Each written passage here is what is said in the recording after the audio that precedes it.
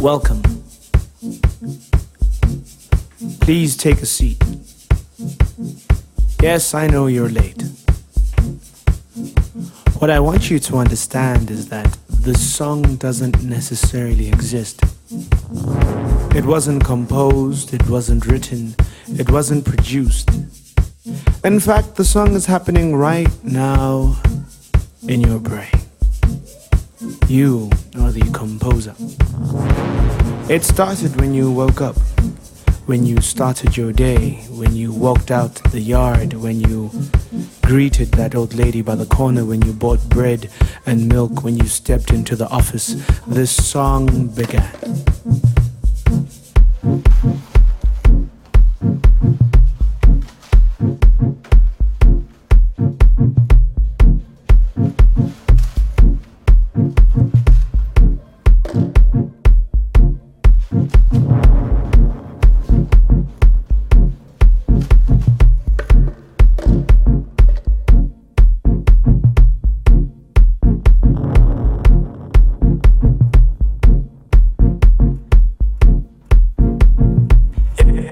Yes, the song is about to finish, but before it finishes, what you need to understand is that you are the composer. You created the song. You created it when you broke up with her, when you got with him, when you took too many beers and you smoked too much weed. No, there won't be a remix. No, there are no featuring artists. It's just you.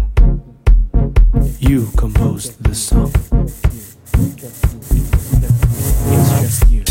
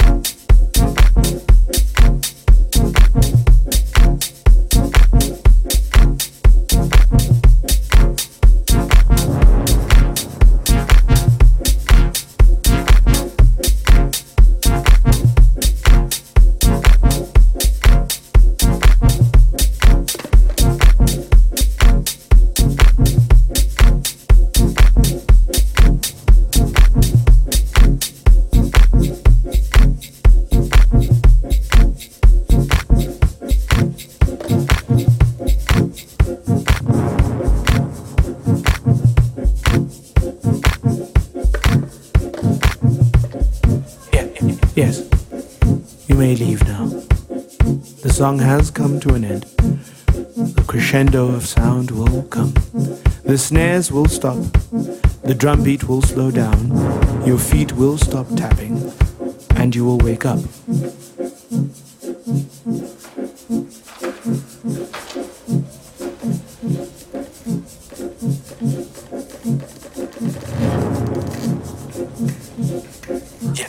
Yes, you are correct. You will compose another song tomorrow. When you get up, when you wash your face, when you walk out the door and when you greet that old lady and you go to work and you do the same things that you did yesterday, you will be composing another song. How it sounds is completely up to you.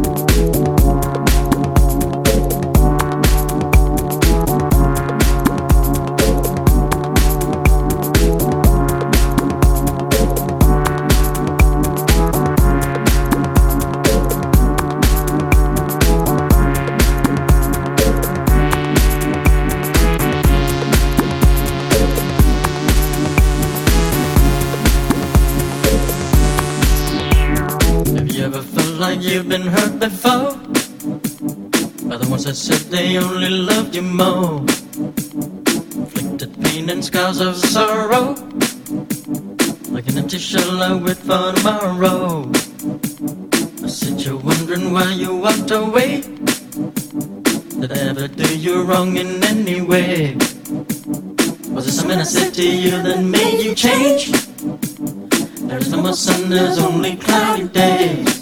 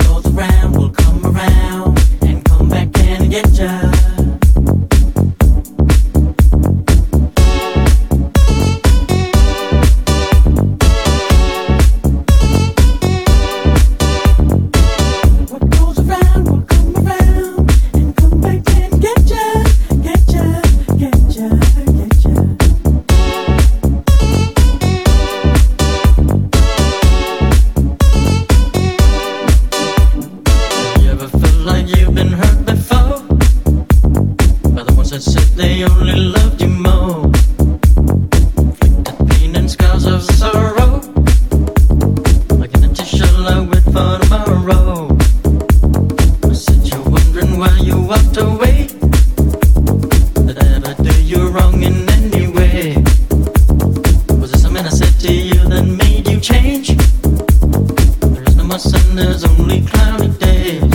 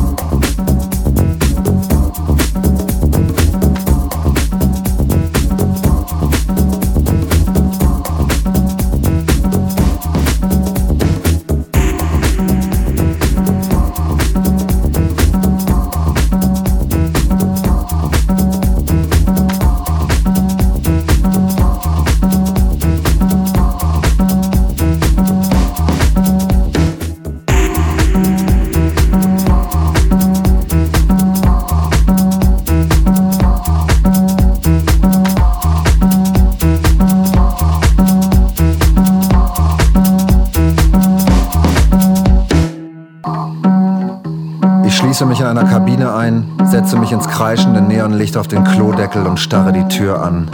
Über die Klinke hat jemand mit Edding geschrieben, dass Corinna S. eine abgefickte Hure ist und auf den Strich geht. Wenn ich doch nur irgendwas für die Nase dabei hätte.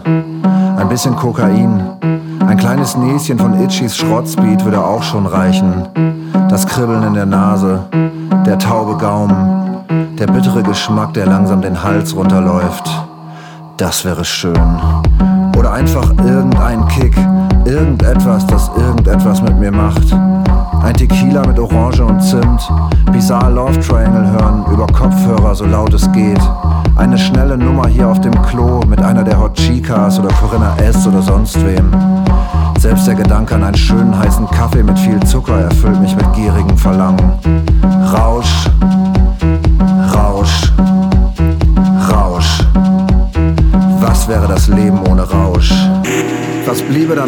Außer der schnöden Realität, dieser lähmenden Seuche, die alles beherrschen und sich überall breit machen will, die sich ständig als einzig legitime Autorität aufspielt, einen überrollt und stranguliert, bis man ist wie alle anderen und einen langen, leisen Erstickungstod stirbt. Vielleicht hat Silvia ja recht und ich leide wirklich an Dopaminmangel. Vielleicht hat Flo recht und ich habe wirklich Bindungsangst. Vielleicht haben Holger und Jolanda recht und mein Ekel vor letzten Schlucken und 5-Euro-Scheinen ist total neurotisch. Und vielleicht hat meine Mutter recht und ich bin wirklich dafür, dagegen zu sein. Und wenn schon, was immer die Quacksalbern-Diagnosen anzubieten haben, mir soll's recht sein.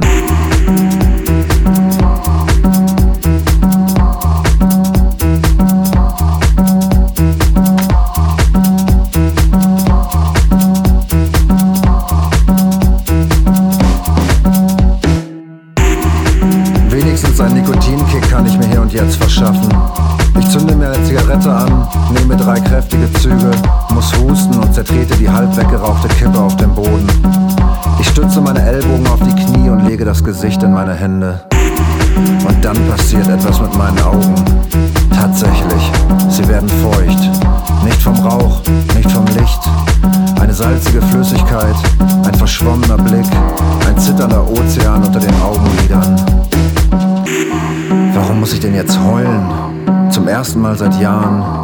Eine einsame Träne rollt schüchtern mein Gesicht herunter, zögerlich, als müsse sie sich in dieser neuen Umgebung erstmal orientieren.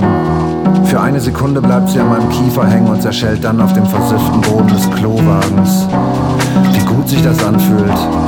Weinen, auch ein guter Rausch. Hatte ich schon fast vergessen. Etwas fühlen, sich suhlen in einem warmen Bad aus Selbstmitleid. Hemmungslos und frei. Ist da jemand drin? Es rüttelt an der Klinke, bollert gegen die Tür. Hallo? Ist da jemand drin? Da sitzt jemand, ich sehe doch die Schuhe. Bestimmt beim Scheißen eingepennt. So unvermittelt wie es angefangen hat, so schnell ist es auch wieder vorbei. Ich quetsche noch 2 bis 3 Tränen hinterher, dann muss die schöne Traurigkeit wieder dieser unbändigen Wut weichen, diesem irren Biest, das in mir tobt, ein autarkes Wesen mit großem Hunger, unersättlich, nicht zu bändigen.